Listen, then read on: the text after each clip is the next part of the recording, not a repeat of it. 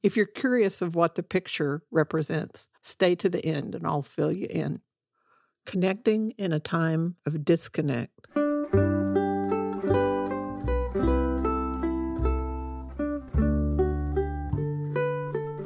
Hello, I'm Annette, and thank you for listening to my podcast. In the U.S., we'll have just passed Thanksgiving when this podcast is released, and I've been fretting about what I would do for a podcast for the Sunday after Thanksgiving. Well, I decided, thanks to some ruminating I've been doing, and a friend, shout out to my fellow podcaster, Diane Wisga. I'll put a link to her podcast of stories of women who walk in my show notes as well. As she was connecting me to another person interested in education via LinkedIn, it just got me thinking about all the wonderful connections that I have. And I will challenge you to go back and look at your world and look at all the interconnectedness right now. On my website, I have a list of things that I am currently involved in as far as nonprofits or organizations, but they don't begin to talk about all the connections I've made over the years, will continue to make, and benefit from. Just thought of another one. Oh my gosh. When you spent a lifetime being heavily involved in a certain area, and for me, half of my life has been in this community, maybe more than that if you include my first 18 years in a nearby town, you build connections, or I do. Not everybody does. Not everybody's a connector. But I'm going to kind of give a shout out to the organizations and talk about how interconnected all these groups are, who they might connect me to, or what types of groups. Right now, I'm on Amarillo College Board of Regents. I am in my 6th year of a 6-year term. That election will be coming up in May of 2021, barring anything changing, if they move the elections again or something. But to begin with, right there, let's talk about a Board of Regents. How many people even know there's a Board of Regents on your community college or are familiar with community colleges or appointed boards of 4-year universities? I think community colleges are going to help rescue so many people and so many economies from the current state we're in November of 2020. And I'm passionate in believing in the work they do in reconnecting, retraining, re-educating, or newly educating any and all in our community, whether it's through just something you're interested in. I took Aikido at Amarillo College. Our children all took dual credit courses there in high school. 10,000 people go to Amarillo College, and those are students of all ages. Well, not all ages, but certainly lots of different ages, lots of variety. And I think community college is just a wonderful, wonderful way to build our communities, to build our economies, and to be a leader in their regions, in their communities. There's a total of 9, so I have 8 fellow regents and then 2 appointed. President, who's a dear friend who's been on my podcast multiple times. There's just a jillion wonderful folks working at Amarillo College, and students. I don't interact with the students very much, but when I do, it's a pleasure. I've made really good friends at all those levels, and being on a college board, a community college board in Texas, connects me to the state level. I'm on that state board, Community College Association of Texas Trustees. So that connects me to regents from other colleges across the state of Texas. We have 50 in Texas, and they all serve their local communities in different ways. So the needs of our citizens vary across the state, and those local community colleges provide so much service and so much opportunity for so many Texans. Speaking of Texans, I'm on the board of Every Texan, formerly Center for Public Policy Priorities. Our new name, Every Texan, is really focused on social justice requires public policy, and they work to help low-income Texans succeed. They work to create good data information, to drive policy, to drive efforts both at the community level and at the state level. And it's a great organization, of course, that has a board. So those are wonderful folks from across the state I get to work with. I'm also on the Hope Center for College, Community, and Justice out of Philadelphia. The founder and director of that, Dr. Sarah Goldrick Robb, learned about some of the work at Amarillo College, came and visited, understood it, connected with the work I had helped create through Panhandle 2020, and invited me to be on her board. It's an amazing group of people on that board and just her team, and they are doing amazing work. And if that work was important when she asked me to be on the board, it is critically more important now as our economies change, our individual economics decline for so many people, and the challenges of food and housing insecurity not only affect college students, it affects, of course, their families, but it also affects some of our staff. They've done studies on all this work. So that takes me to Panhandle 2020, which I've talked about a whole lot on this podcast. So it in of itself was an attempt to connect different organizations individually, not just citywide, but regionally across the Panhandle, and then to connect us to some of these organizations at the state level and really understand how interconnected we are. Leadership Women. I am the board chair of an organization whose job it is to bring large groups of women together from across the state and nation on a regular basis. And if you don't think 2020 has thrown us for a loop, you're not thinking. But my goodness, the wonderful team of the staff, the board, hey ladies, they've pivoted and done an excellent job of moving us into the digital world at a time that we had no choice, but they've done an excellent job. And December 3rd of 2020 have a virtual summit coming up. So that's available for you to participate in, and that's coming up fast, isn't it?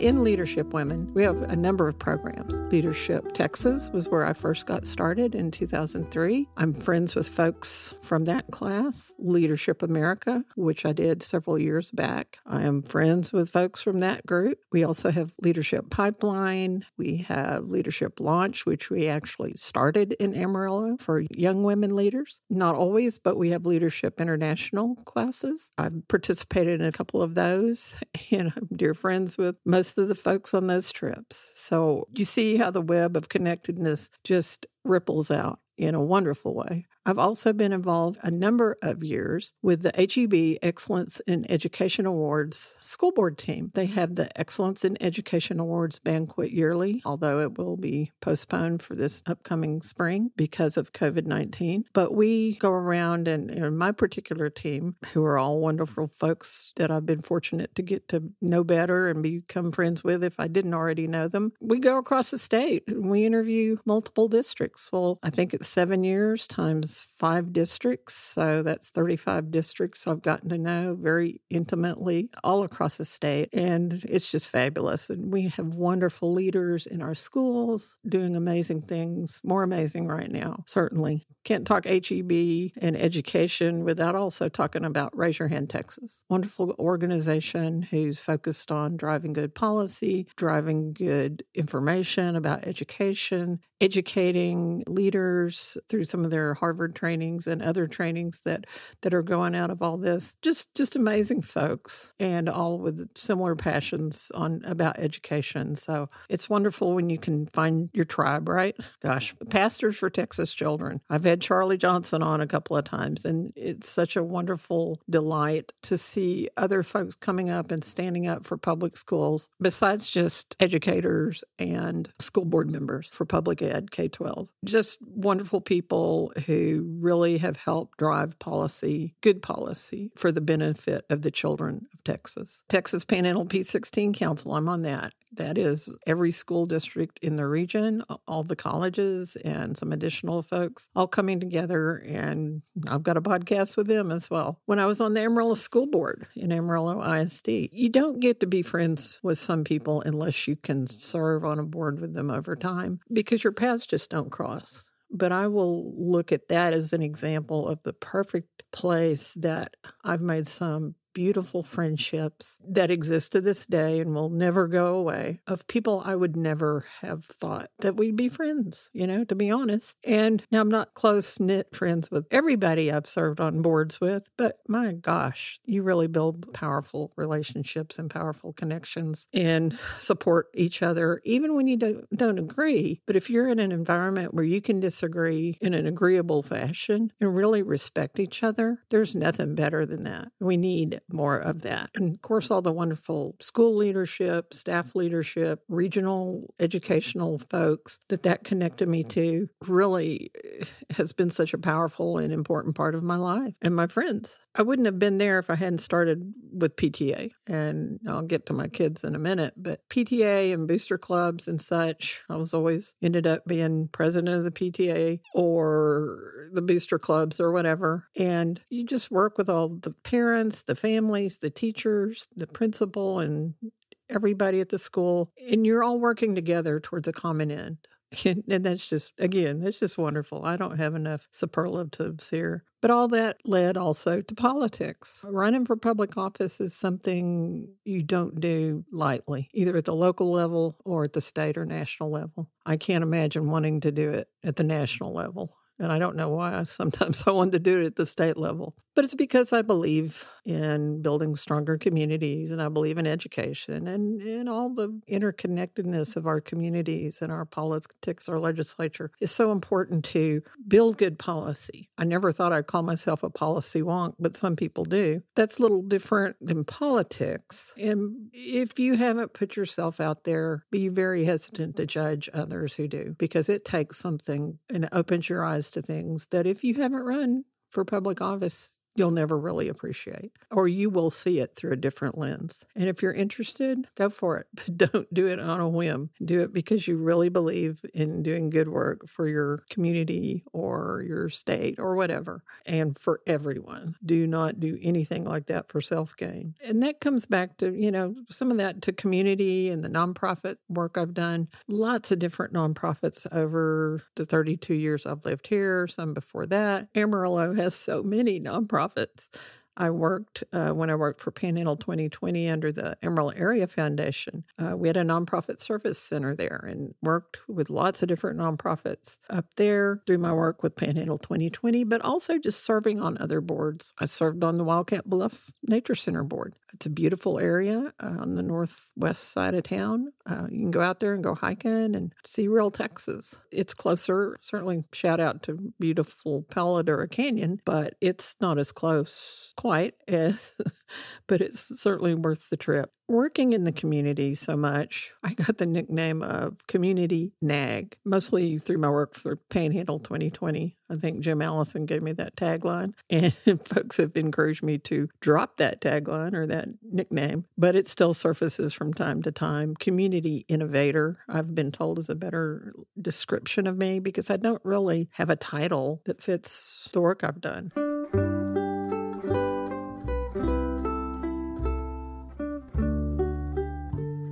I read a book, and since my background is biology and nature, and I love that, this book really told me who I really am is the community fungus.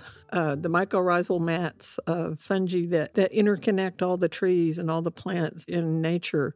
It was such a perfect description, although I'm also told don't go around calling yourself the community fungus either. Oh, the one I thought of earlier as I was talking in the beginning of this rambling podcast was our coding club, because at Amarillo College, we started teaching Swift or Xcode coding in recent years, and I decided to take that. It's fascinating. I'm not a coder, at least not by nature. I'm learning it. Am I good at it? Nah, but I could be if I just really dig into it, or I could be. But it's a fun group. We have a coding club that we virtually get together. Of course, we're all used to that kind of connectivity, I guess, these days. So I was talking about community. One of the organizations that some friends encouraged me to join was Junior League. And I just really will have to say it connected me to so many different folks and organizations that I wouldn't have been connected to. I might not be doing the work I'm doing today without the Junior League. Can't talk about connectivity without talking about social media now. Now, I am very glad that when I ran for the State House, there was really no social media. There wasn't much even when I ran for the state board. But staying on top of social media is busy work. It's challenging. But so much of my work is there these days that I really have no choice. I'm on Facebook and Twitter and Instagram and LinkedIn.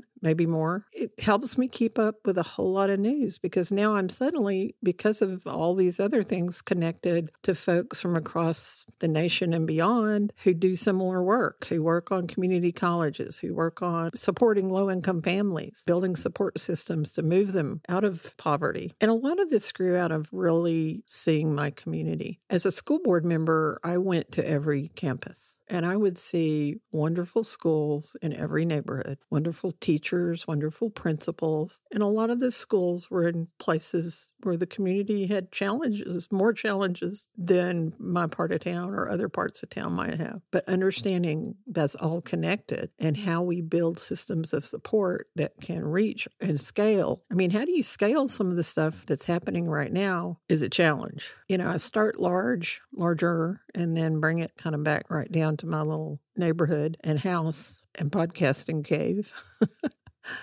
And my own little microphone here. Oh my gosh, my neighbors. I have some of the most wonderful neighbors you could ever wish for. Not all of them have been that way, but just as I was getting ready to sit down and record this podcast, one of the neighborhood young ladies knocked on my door to tell me one of my sprinkler heads was broken. So we're just looking out for each other, texting each other all the time, checking in on the ones who get sick, just being those real people that you don't necessarily see on TV. So neighborhood, let's just talk about my family. I've got the extended family. Well, let's see. I've got very extended family going back. My ancestors. I'm somehow interconnected to all sorts of folks through DNA, passing from person to person in their offspring. And as I'm making Thanksgiving dinner, it reminds me of just the traditions that I grew up with, some of the pots and pans I use, the bowls, the aluminum bowls, the ceramic bowls that were my grandmother's, some of the things that were my mom's. I still feel connected to them through using those. I grew up with two brothers. My brother lives here, he and his family, and we've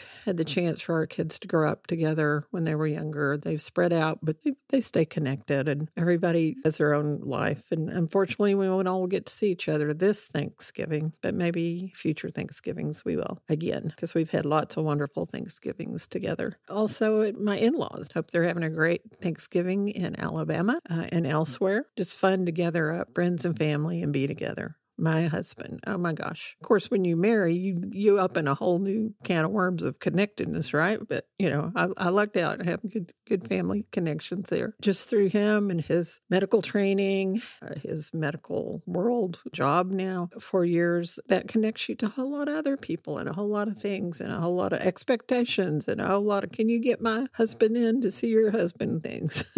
But most people don't take advantage of it or too much advantage of it in the wrong way. And they trust him because he's good at what he does. And my kids, love my three boys. It has connected me not only to their friends over time, to their wife or significant others' families. It's all good stuff there.